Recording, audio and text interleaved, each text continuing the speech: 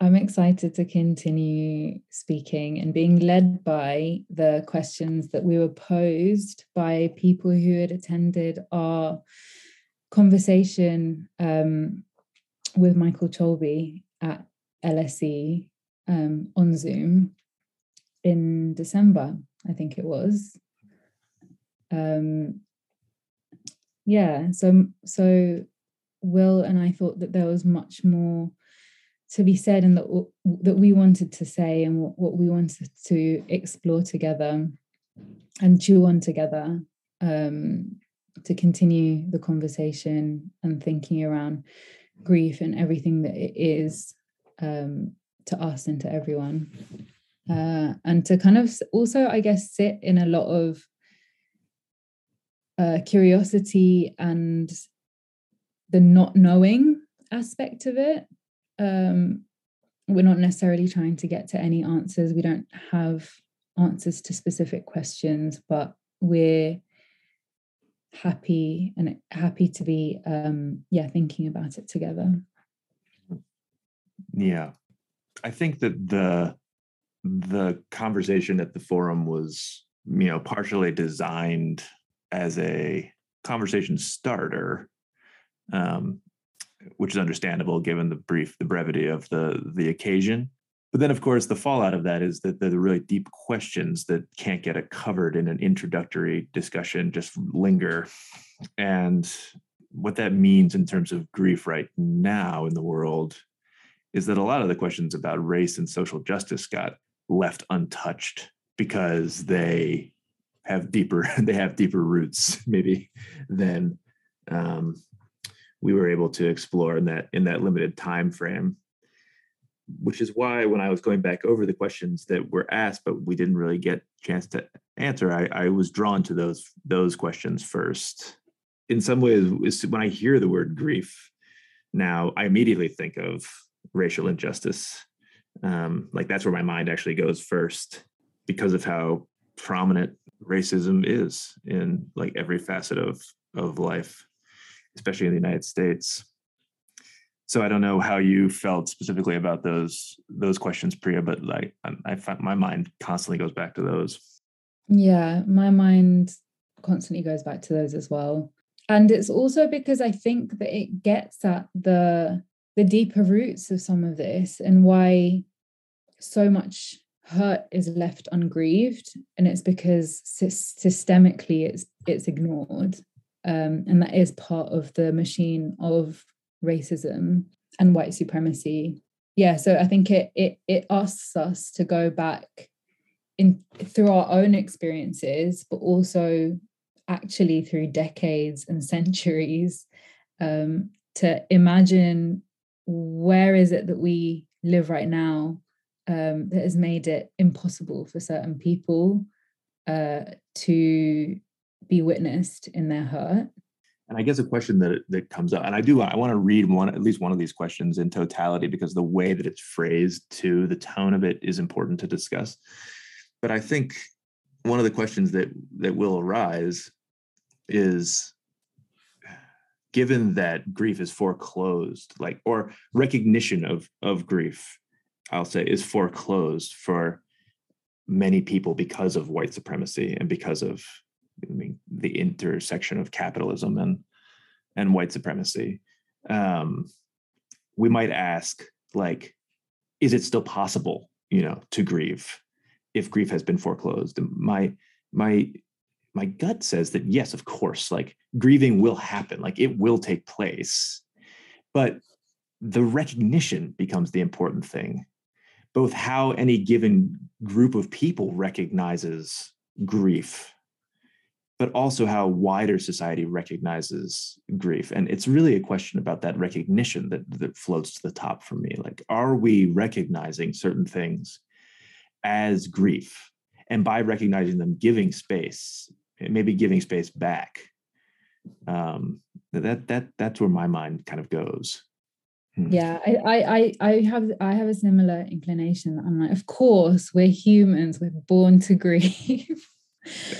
And that we'll always find a way. And partly I do believe that. I think that in the way that one of the people that posed these questions mentions, which hopefully we'll read out soon as well, where they mention these different genres of music. Yeah. Through the worst, some of the most horrific periods of human history, we still found a way to grieve, or they still found a way to grieve. And they found ways whether it was through songs or dance or poetry or kind of these invented, half-remembered rituals. There were ways. It was a necessity, so it was done. But yeah, like you said, it is almost as that, yeah, there is this mass like non-recognition a lot of the time that is often top down. It's like the state does not recognize it, and does not give space for it.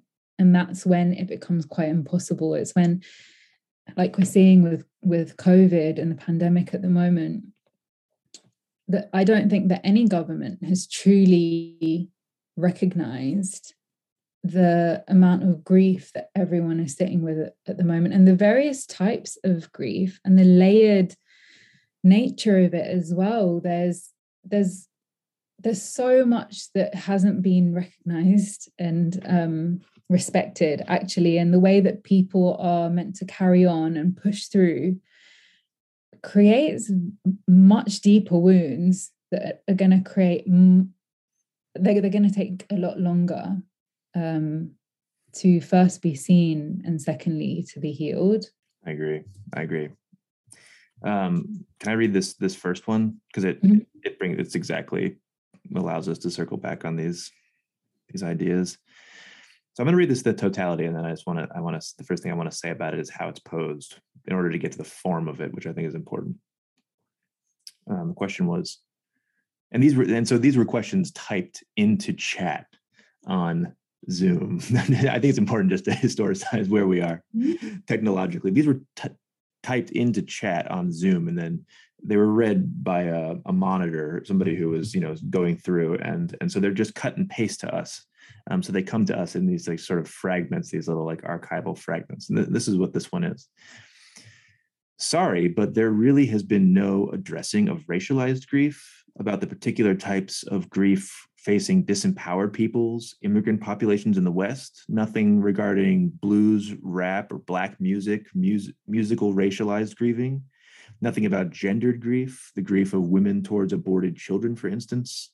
How can we universalize grief when faced with these particularized iterations? So obviously the sort of the general content there is picking up on the tendency for philosophical forums like the London School of Economics to universalize topics, and looking at how that universal image is more like a one-size-fits-all thing that actually doesn't fit 99.9% of everybody. And so what are we to do with all of the unnamed types of grief? That certainly seems to be the content, but I'm so struck by that initial sorry that starts the question, which it's a great thing. It's clear it's not an apology. It's like a butting in gesture, I think, which is necessary, because if it felt the need, sort of shows the need to sort of like muscle in and push this topic to the front because it wasn't being given space.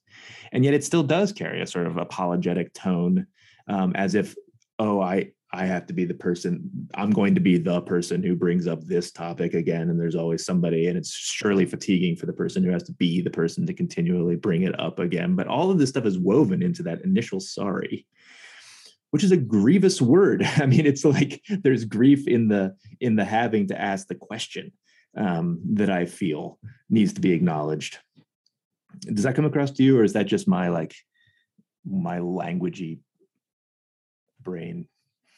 No, absolutely. I felt very similar things, actually. I don't know if I felt the same, but I felt similar things. And actually, when I read it, I only read it for the first time when the questions were sent over to us after I requested them. And also, actually, just to add to the contextualizing, the format of the conversation was kind of like split up into three, and each of the three speakers kind of like led with a bit of an introduction about each thing, and then the moderator kind of like brought each speaker in, and it was for less than an hour, so it was quite fast paced, and quite structured.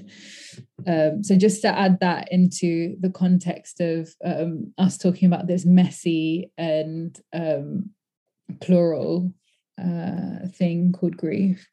But the other thing, the thing that struck me when I read this question was firstly sadness. Like, I saw myself in this question in a lot of ways. On the one hand, me being a panelist and kind of feeling bad that I hadn't brought this up. Like I wanted to, I really wanted to, but I should have, and I wanted to, and there were people who needed me to bring it up.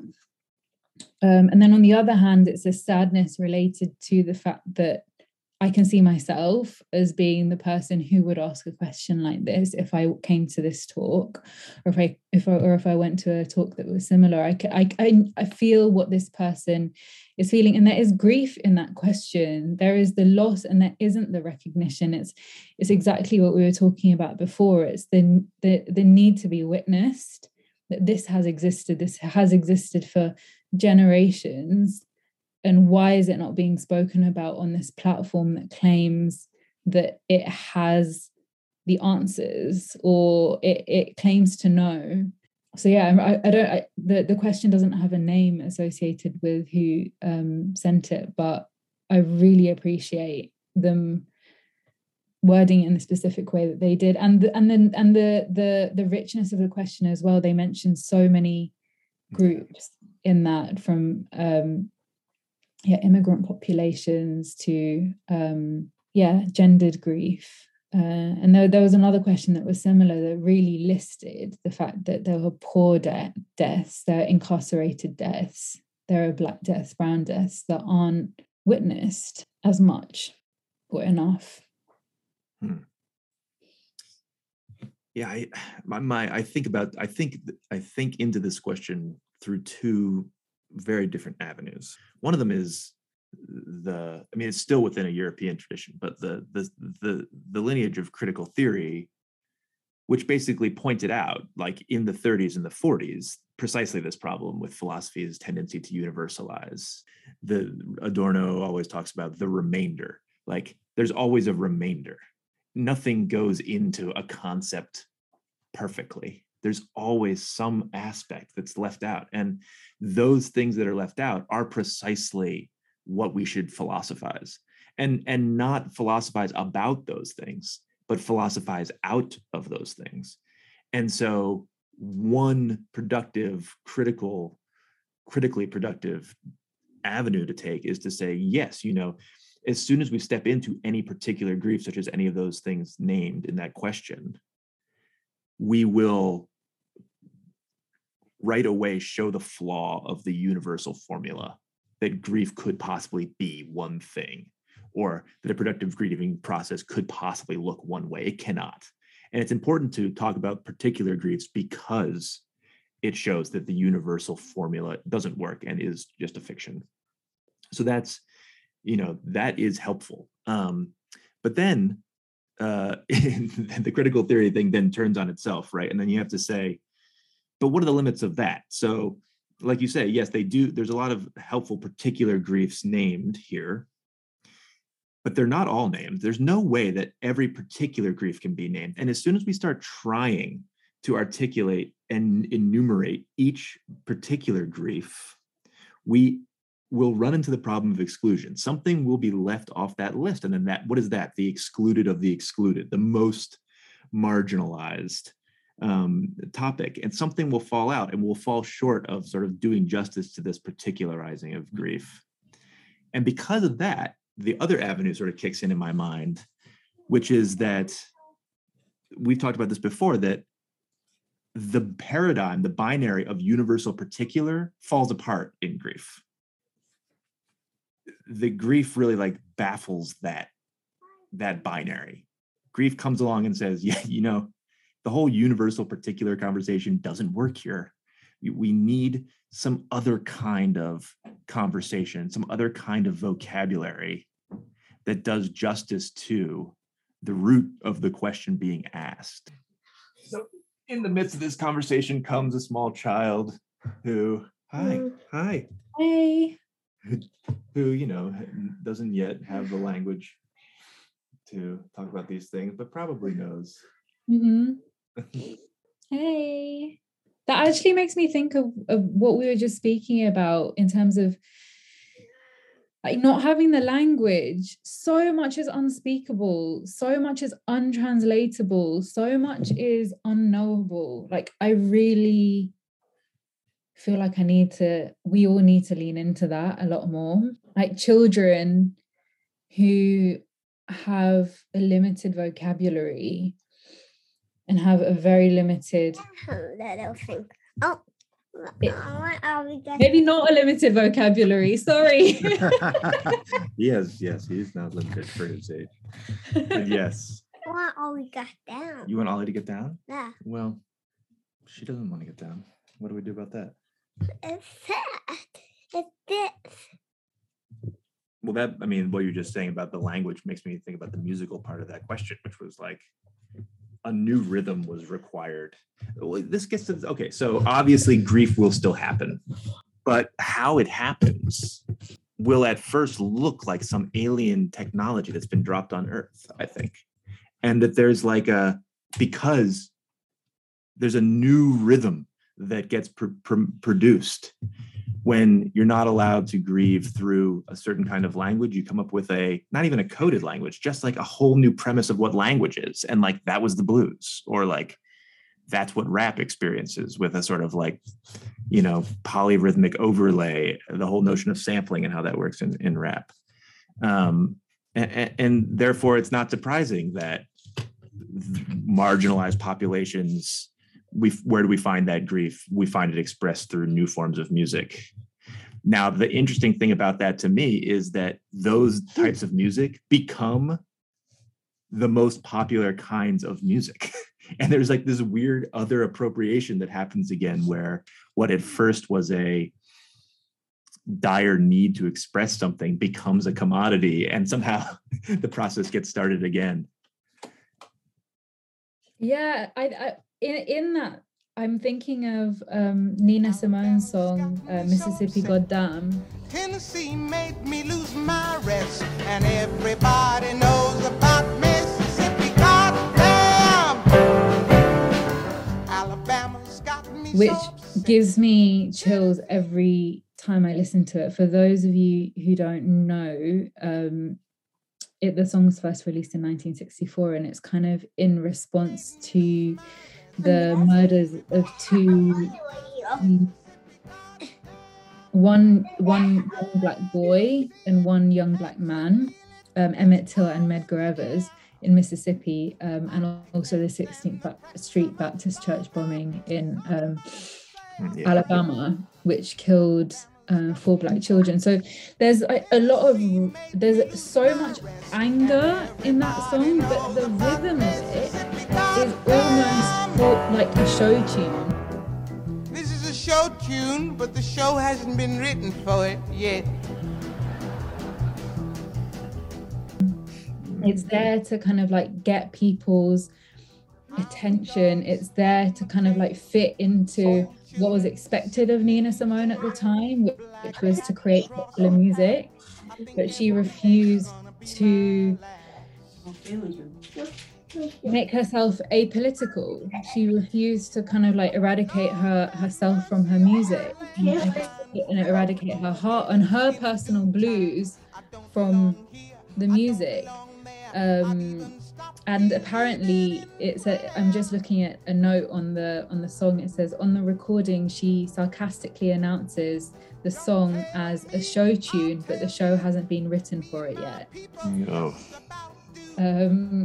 And honestly, I have goosebumps from that, because for someone to know that they are being used by the music industry to recognize themselves as a dark-skinned Black woman making popular music in 1960s United States, and to still look at all of those things and subvert it, and still let your grief be felt and heard,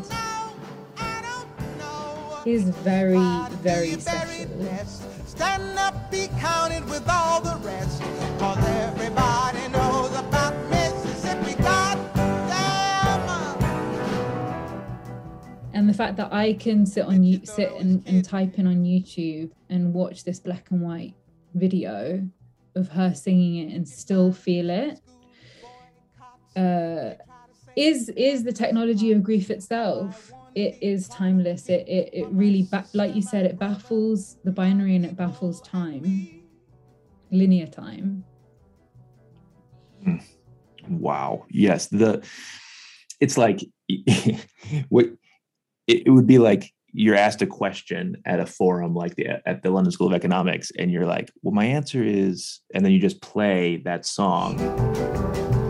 The song plays, and then like, oh, but this whole country is full of lies. You all gonna die like flies. I don't trust you anymore. You keep on saying go slow.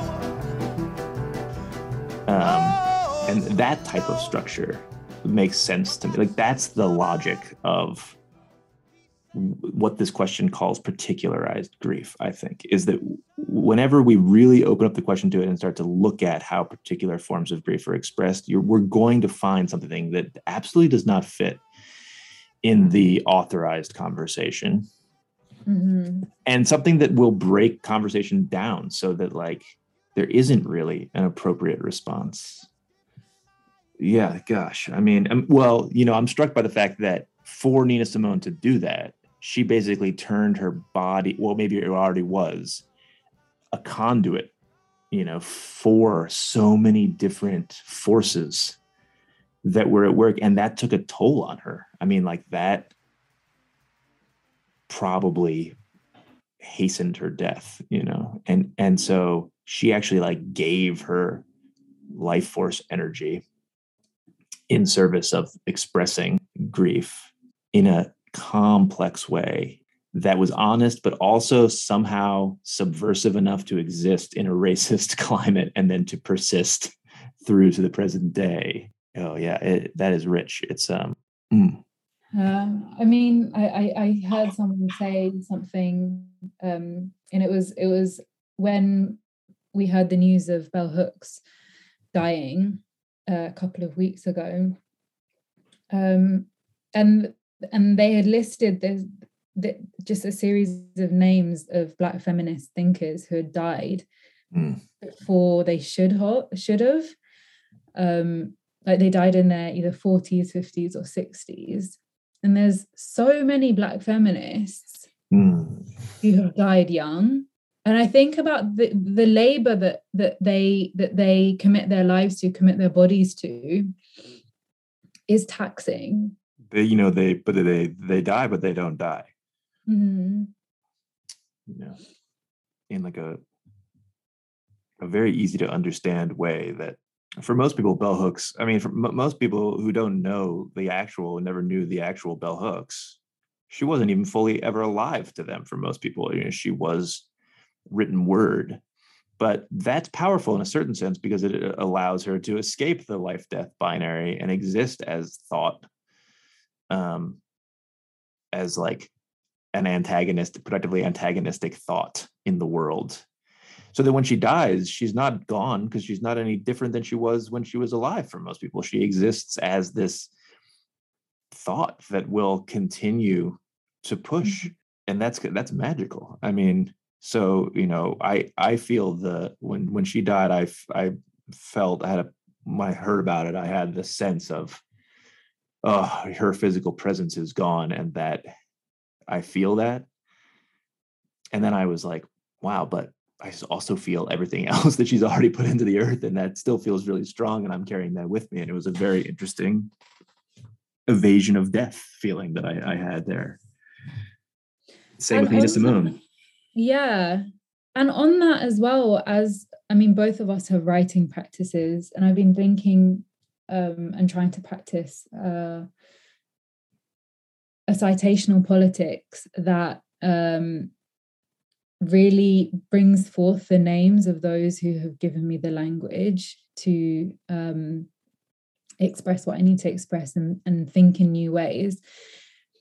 And I've been thinking of that as a practice of venerating ancestors as well, that is grief work, that these people are firstly people who I'm in conversation with. Like they are words on a page, but these I have an affinity to these names and to these words. And they are ancestors in so far as they've kind of laid the ground that I walk on. And the fact that, yeah, I mean, bell hooks kind of has become an ancestor in that sense, in the same way that so many of these other people whose work has, changed the world, kind of, it exists in that way. And that's also not to disembody her, because I think that her living, breathing, physical form on this earth was so valuable for people, even if they had never known her personally or met her, to know that she exists in the world. Remember, I felt that with Toni Morrison. I was just like glad that she existed somewhere. Just like, I'm just glad that she's just. Yes, exactly. I'm glad to know you're there, out there doing the work. Yeah, we're just living, like you're on, we're sharing the planet together. Like you're great, and we're living at the same time as each other. Well, I mean, it's interesting. So I mean, I'm thinking about the question, like, what of people who are not given space in the general conversation of grief? How does it change? I mean, one thing is, we have to, instead of using ready-made formulas like the 5 stages of grief to talk about grief, that another citation list needs to be summoned, and that those sources that we use to navigate or to name or to describe, marginalized people's griefs has to come from those communities. In that way, territory will be, produced in which that grief can be expressed. And I think that is true. I mean, it's not simply a matter of using new materials and thoughts to name it and thing, but that is a start. But what you said adds another dimension of that, which is that it's not just the matter of who said it, it's the lineage and the genealogy of all the people who were involved in the saying of an idea. Because in that way, we get out of the individual, the problem of the individual, and really refocus the social dimension of grief. And we then get stronger, because the social is always stronger than the presumed individual. Mm-hmm. I also think that, like you suggested that maybe next time we could just play a song by Nina Simone and just let it drop into the audience and let the silence and the discomfort kind of take hold.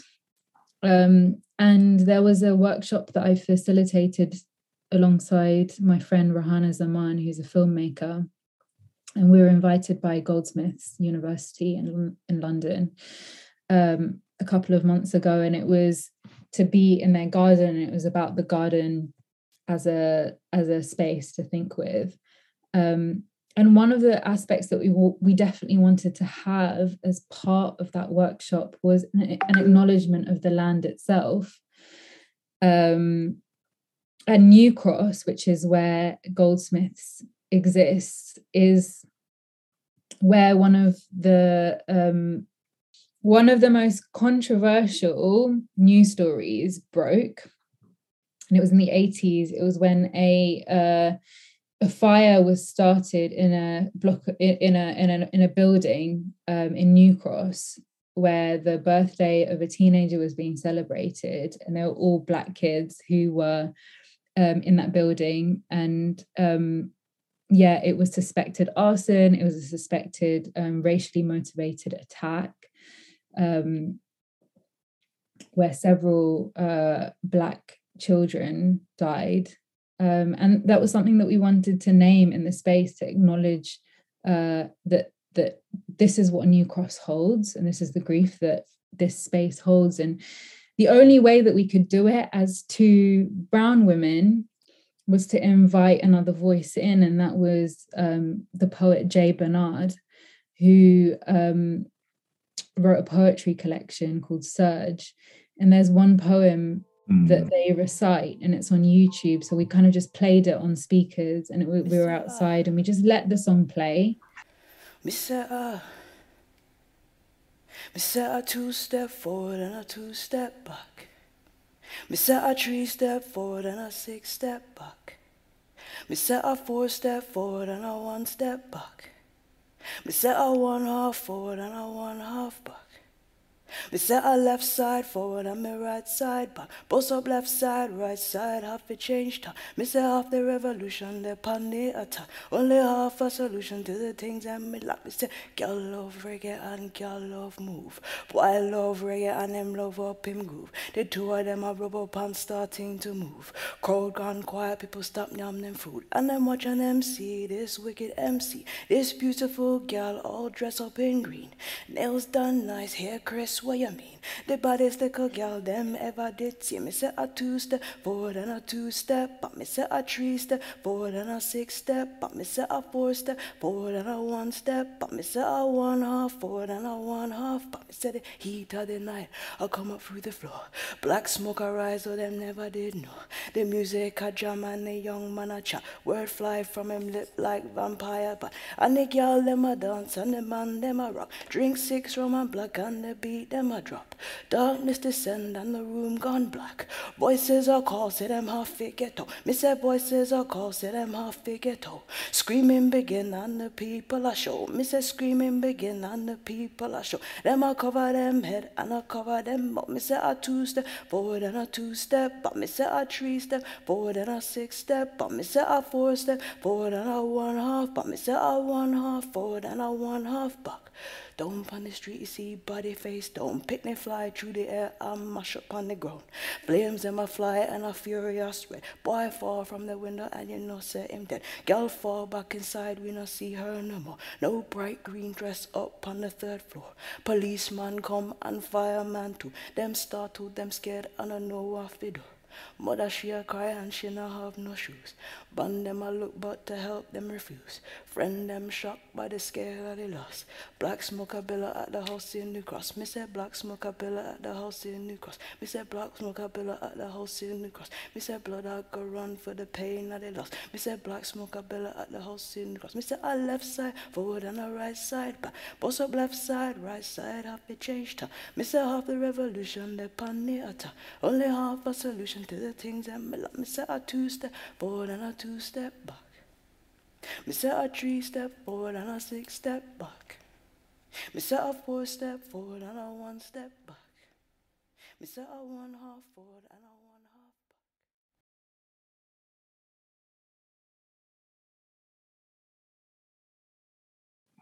And it's only Jay who could say it in that way, who could memorialize those people.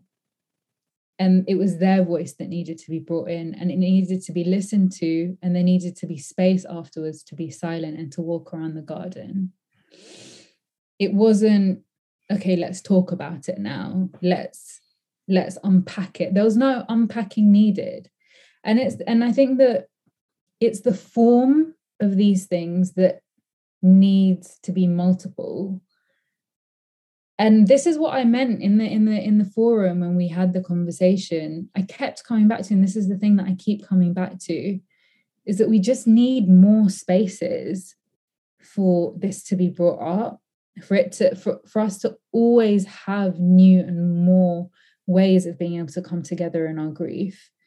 And if we do that, hopefully maybe we might be able to touch on these very different experiences that each of us have with loss. We have no hope of ever universalizing it. We have no hope of ever catching all of the feelings and mending all of the hurts. But what we can do is recognize that there is more than one way to do it, and that there needs to be more than one way to do it, and to sit and have a conversation about it on a panel versus being with your community and speaking to the hurts that are there and dancing and shaking your bodies is a completely different thing.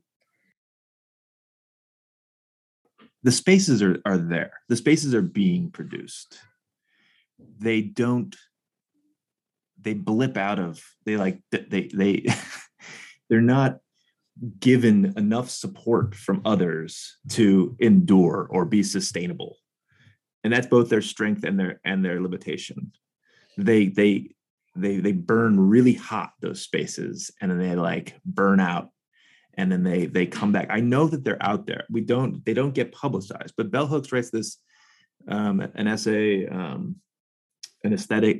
aesthetics of Blackness, strange and oppositional, in which she talks about art, like high art, and says, yeah, but what about like Black church talent shows? And what about like the crafting and like quilt making that's being sold at like Black church fundraisers? Like, that's actually where Black art is happening. But it's not included in the Black art movement because it's not deemed capital A art. She draws attention to the fact that the spaces are there being made and produced. We just don't recognize them as such. So, what would it look like, this project of kind of tending and recognizing and validating and pumping oxygen into, these spaces that do exist for these various particularized griefs? What would it be like? What would it look like? It would probably look like you were saying, like it wouldn't look like a recognizable conversation. Like it wouldn't look like a dialogue. It certainly wouldn't have a resolution, and it certainly wouldn't necessarily like lead to legislation. It wouldn't produce money that would be able to be used to fix a specific problem. We'd have to let go of all of that. But if we could like tap into these spaces, everything would become very like a lot more polyphonic. Like, the rhythmic overlap would be really overwhelming, but also really energizing.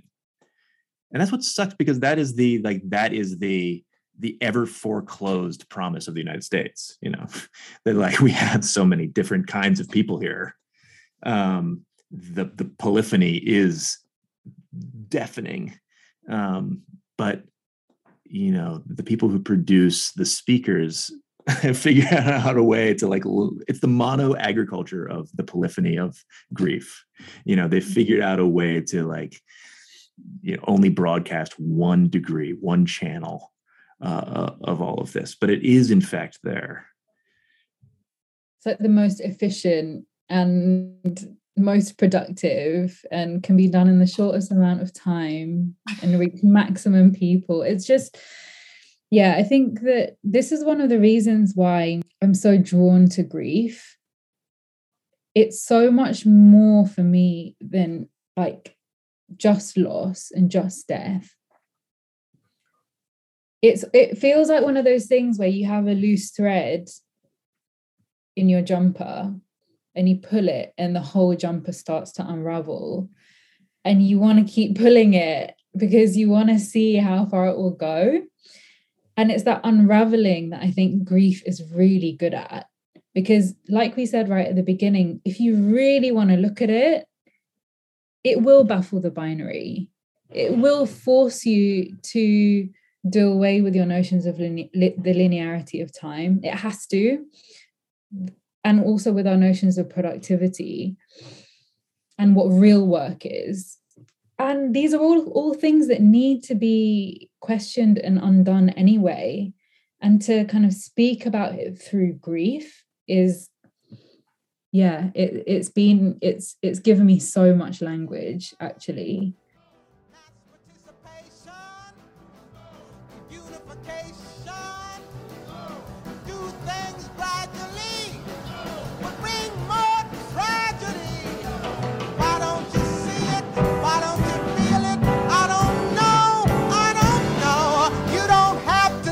next to me. Just give me my equality. Everybody knows about Mississippi. Everybody knows about Alabama. Everybody knows about Mississippi.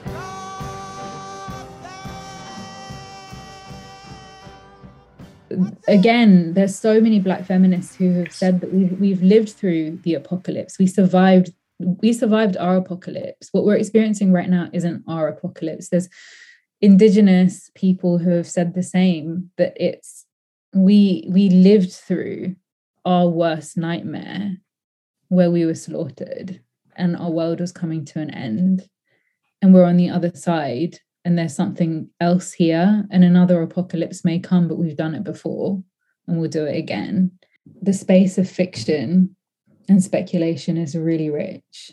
It is. That, I mean, I think of, everything, it's helpful for me to think of everything sometimes in terms of energy. Like, what is anticipatory grief? Well, it's a buildup of energy. So what do you do about it? Well, you put that energy into something. Like you have to, you can't, I think what happens with anticipatory grief is it's a huge amount of energy has been produced, and you're trying to hold it in a vessel that was never meant to hold that much amount of energy. And you feel the burden of this huge energetic mass build up. And unless you do something with it, make something with it, you're going to feel out of balance. And I think that speculative fiction, where Joanne's reading a book right now called Grievers, which is one of these like sci-fi sort of, alternate future written by a Black author, and Adrian Rick Brown. Yeah. And I think of like Lovecraft Country and those types of, and the work of Af and Silko, like they talk about it a lot.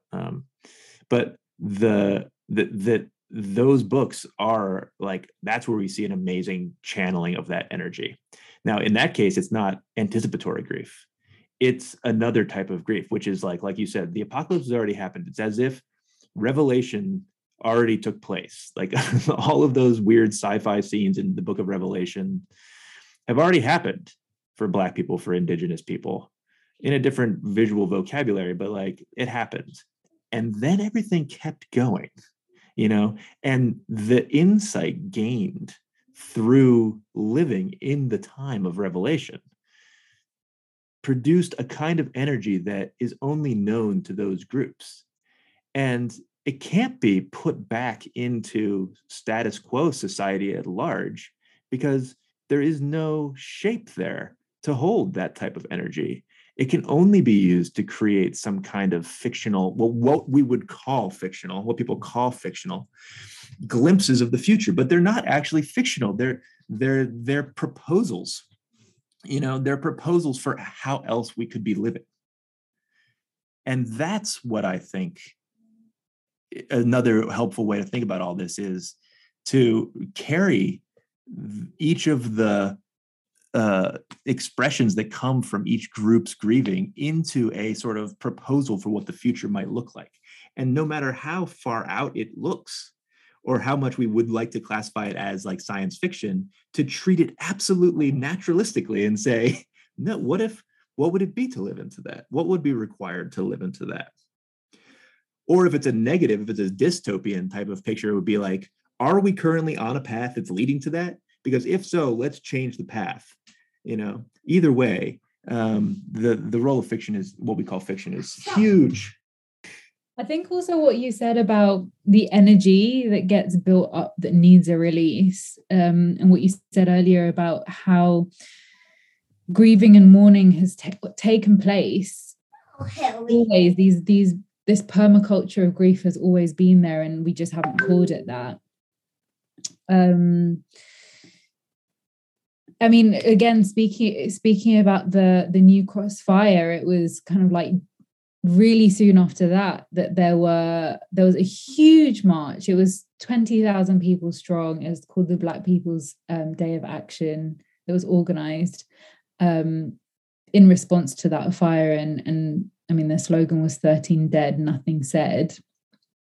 And that was a mass grief event. Like that was people shouting and making themselves heard, if not by the state, then by each other and by the street that they marched on. And I really, really do think protest is a grief ritual.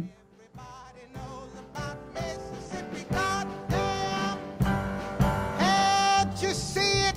Can't you feel it? It's all in the air. I can't stand the pressure much longer. Somebody say a prayer. Alabama's gotten me so upset.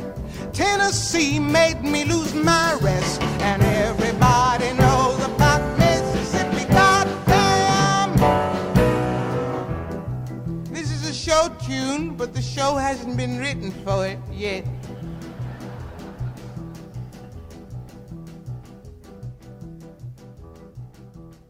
Hound dogs on my trail, school children sitting in